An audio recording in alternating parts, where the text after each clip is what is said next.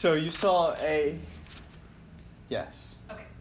You saw a funny video of a 5 that is most kind of fictional and made up characters, whether that's in TV shows or movies, are on the extreme side of things. So it's a little bit over the top. Then this short video of a guy named Russ Hudson, who's one of the big Enneagram experts. We'll watch these kind of 1 to 2 minute clips each week at the beginning or at some point during the service, because they just give a really good short snippet of what a number is. And I also like how he starts it out. He says 5s are the part of us that. And he'll start each one kind of saying that because, like we said last week, we all have every number in us, right? So he's saying this is the part of you that does this, but dominant 5s kind of take it to the extreme, right? Like this is who they are to their core. So each week during our kind of teaching portion, we'll have a teaching portion and a sermonette. Charity's doing the sermonette today. But during the teaching portion, we're going to try to talk about the same thing about each number each week so that you get kind of the same picture. We cannot cover everything, right? Like Charity said, we only have an hour, and this teaching portion is supposed to only be like 10 minutes total. So we really can't cover a lot. We're missing some important information each week, so we're hoping just to give you a snippet into maybe who you are or who your family is, and for you to do the work later to research it. But each week we're going to go over things like your motivations or desires, kind of your fears for that dominant number, where that number goes in growth and in stress. So I'll explain that in a little bit. But we're also wanting to give you like names of famous people or fictional characters, famous ones from books or TV shows, because sometimes you hear about a number and you're like, that sounds terrible. And I definitely am not that, because I don't want to be like that. But you hear a famous person or a character, you're like, oh, okay, like that type's okay. Maybe I can be that. So it's a way to like help yourself be open to the possibility. And we'll also talk about very briefly about wings, and I'll explain what that is when we get to that as well. So 5s. 5s are the investigator. They are usually very intellectual, really brilliant. Their kind of motivation and desire is to be capable and competent. And the way that that's accomplished is by becoming really, really smart in something, knowing every single thing about a certain topic. And in that, knowing, they feel like they are in control and they're competent and they just know a lot of it, and that fulfills them in this really, really interesting way. They're afraid, conversely, of being useless and incapable. So if they don't know a ton of stuff, anything you could ever know about a topic, usually there's like a niche, right? So 5s don't want to know, like you said in the video, a broad range of things, just like surface level things. They want to go really deep into one thing or a few things. And it's usually obscure. So to most other people, it looks weird, right? A 5 is like going really in depth into this, and everybody else is like, why? Like, what is going on here? Like this seems like meaningless to me. But to a 5, if it's something that everybody else knows, if it's this non-obscure thing and it's well known across the board, what's the point, right? They're like, everybody else knows this, I don't need to know it. But if it's this niche thing that they can use, it's really fulfilling for them. There's this quote that I found that I liked, and it says, being a 5 means always needing to learn, to take in information about the world. A day without learning is like a day without sunshine. Learning makes me feel in charge and in control. Sometimes, this is my favorite part, sometimes understanding life is as good as living it. Sometimes understanding life is as good as living it, right? 5s like to understand why, this like deeper underlying thing of why. And that can be to the extreme of kind of neglecting to actually live their life well. Like if they're only trying to understand it, they can get lost in that and distance themselves from people in the world. But healthy fives are these deep people who love to understand why, and that understanding really gives them life. So this illustration you see up here, this is the stress and growth points. So what this is, each number, the Enneagram says, goes, it sounds weird, goes to another number in stress, and goes to another number in growth. So for example here, 5s go to 7 in stress, which means in times of stress or in times of unhealth, they take on some of the personality traits of a 7. So if it's your stress direction, that means you're going to take on the negative parts of that number. So you don't take on a lot of the good things of it, you take on the negative parts. But the growth point, the direction of growth, in times of health, 5s take on some of the brilliant traits of the 8, some of the high traits, the good things about being an 8. So, for example here, 5s in times of stress kind of take on the 7's scatteredness, right? It's like this frantic energy. It could be a time of, in a social situation, a 5 may become very stressed, and it's like this manic, frantic energy, and maybe some stuttering involved, maybe just this way of talking and presence is just like scattered and all over the place. But in a good place, when a 5 is healthy, they go to an 8. So they take on this fearlessness that an 8 had. They become assertive. Instead of always hiding, 5s have a tendency to kind of hide inside their head. Instead of hiding inside their head, they become open, they become assertive. This fearlessness that 8s tend to bring, 5s, when healthy, can really tap into that. And it's like a totally different person. So, wings. Wings are... Who here knows about wings on the Enneagram? You don't have to, just wondering. Okay, about half the room. So, wings are... For a 5, for example, this little circle that you see on your screen, 5s, your wings are always the 2 numbers directly next to your number. So if you're dominant 5, your wings will be 6 and 4. And the Enneagram argues that you're likely dominant currently in one of those wings. And it helps explain some of the differences between 5. So like every 5 is obviously nowhere close to being the same person, but wings kind of help explain why some people respond differently to things, or why they understand the world a bit differently. So you can't be a dominant number 3 in the Enneagram and have an 8 wing. Wings are always right next to your number, and usually you just kind of tap into some of those personality traits naturally. And it explains some of your behavior. So for 5s, for a 5 wing 6, this person takes on some of the wing 4, takes on isn't the right word, but is kind of a bit like a dominant 4 in the sense that they want to be unique. So this intellectual person really may have like a even more unique niche, like this certain specific thing. And they may also be more likely to attack mainstream thoughts. So they want to be unique more to the point where if something is super mainstream, they want to question it. They want to ask why. Like, is this actually truth? Is this good? And they want to offer a alternate theory about something and go with it, because this uniqueness that 4s bring, a 5 with a 4 wing also kind of lives into that a little bit. A type 5 with a wing 6, this person is usually called the problem solver. So this is a 6. We briefly went over it last week. We'll go over it more in depth next week. But 6s like to figure things out and figure out what can go wrong.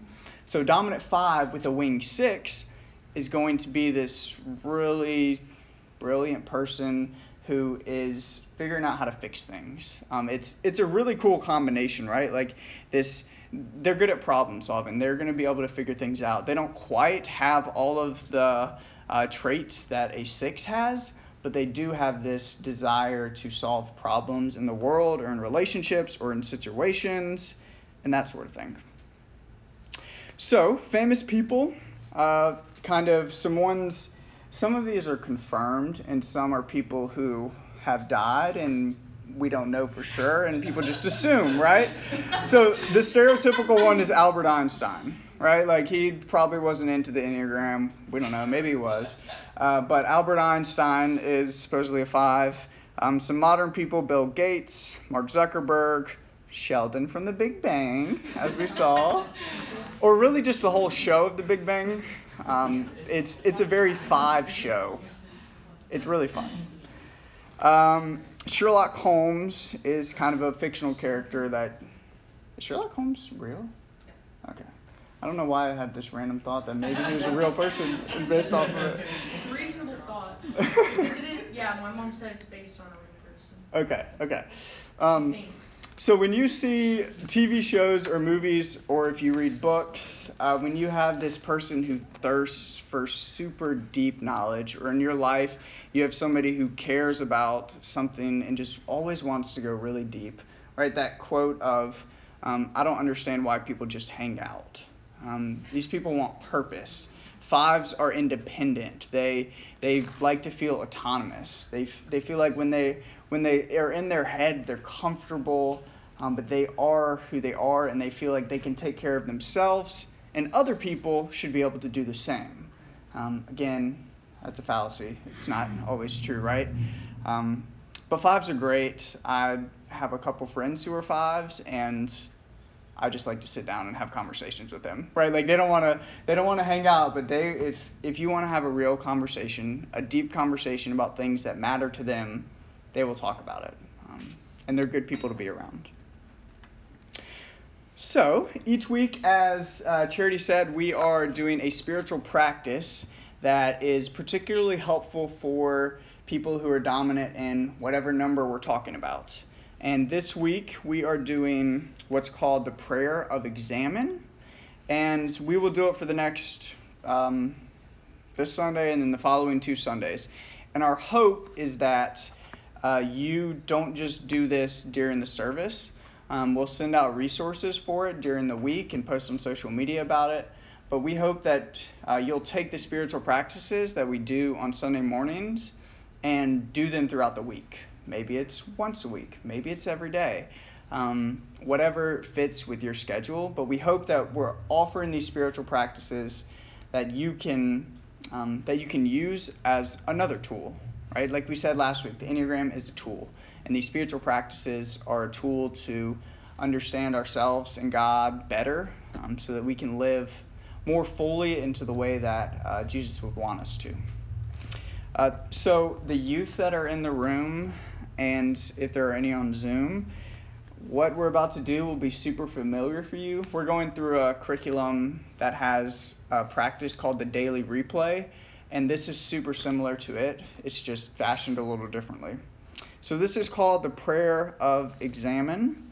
So I will prompt you what to do throughout. This is a practice that people usually use at the end of the day. It's something that it's called the daily examine. So it's encouraged to be used every day. It's best used kind of at night because you use it to examine, to review your day, and to kind of see where God was working throughout. And as you do it consistently, you start to see different ways and different avenues that God is appearing through your day that you didn't realize before. I've done it with groups before, and it's really, really helpful. So I invite you to become comfortable where you are, however that be. If you need to put your feet on the floor, if you need to take a deep breath or two, become comfortable, and I will prompt you on what to reflect on as we go.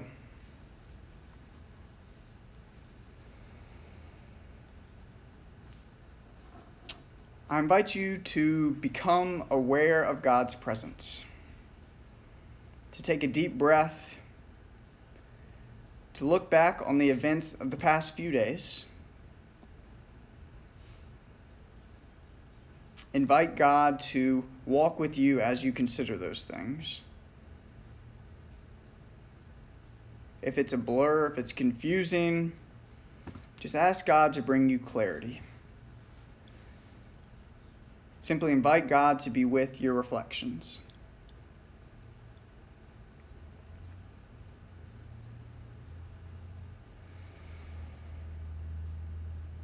Now, review the day with gratitude, with thankfulness. Give thanks to God for the past few days. Whatever you're reflecting on, give God thanks.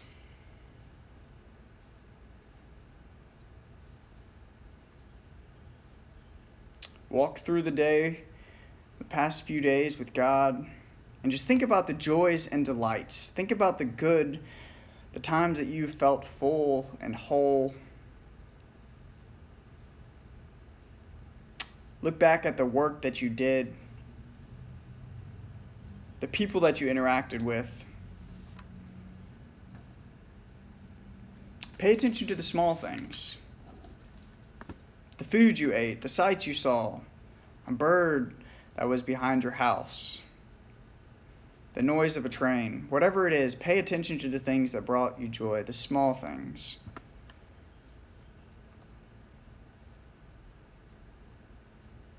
And give thanks for them.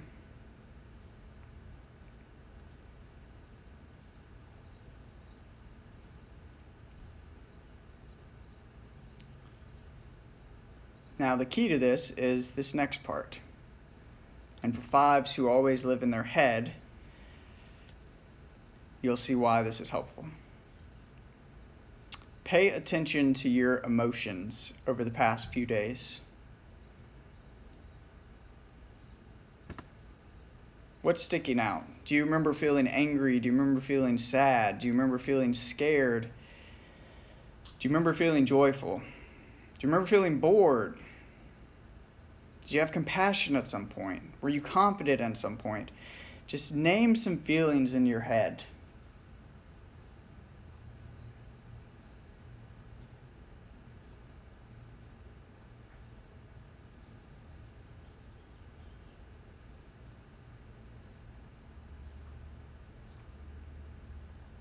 Consider what God might have been saying to you through those feelings.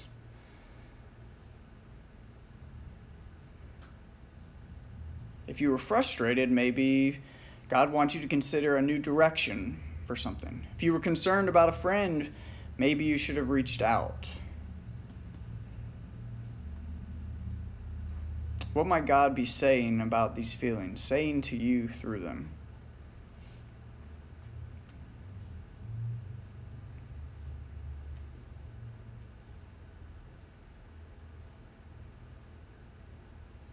Now pick one of those emotions, one of those times, whatever the emotion was that stuck out to you the most. Choose it and just stick with it. Let the others dissipate. Even if it seems insignificant, even if you don't know why, even if you don't know what to do with it, just sit with it. Invite God to be present with you in it.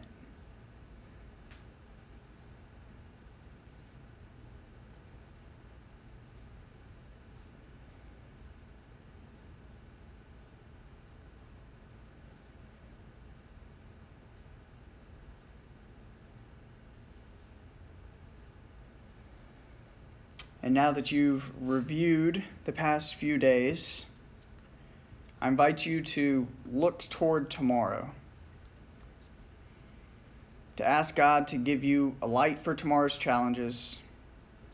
Ask God to help you respond differently to a situation if you feel like you should. Whatever God might have been saying to you through those feelings, ask that you'll listen better this time.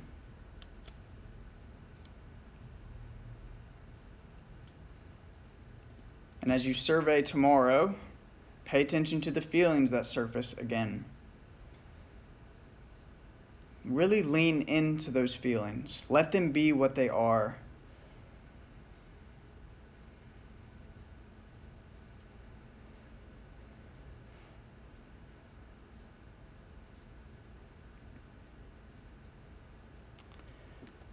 God, we thank you for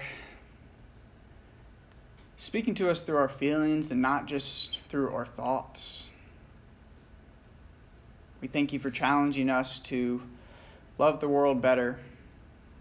And our prayer is that we are more in touch with our emotions, that we are more in touch with who we are, so that we can live that out. Amen.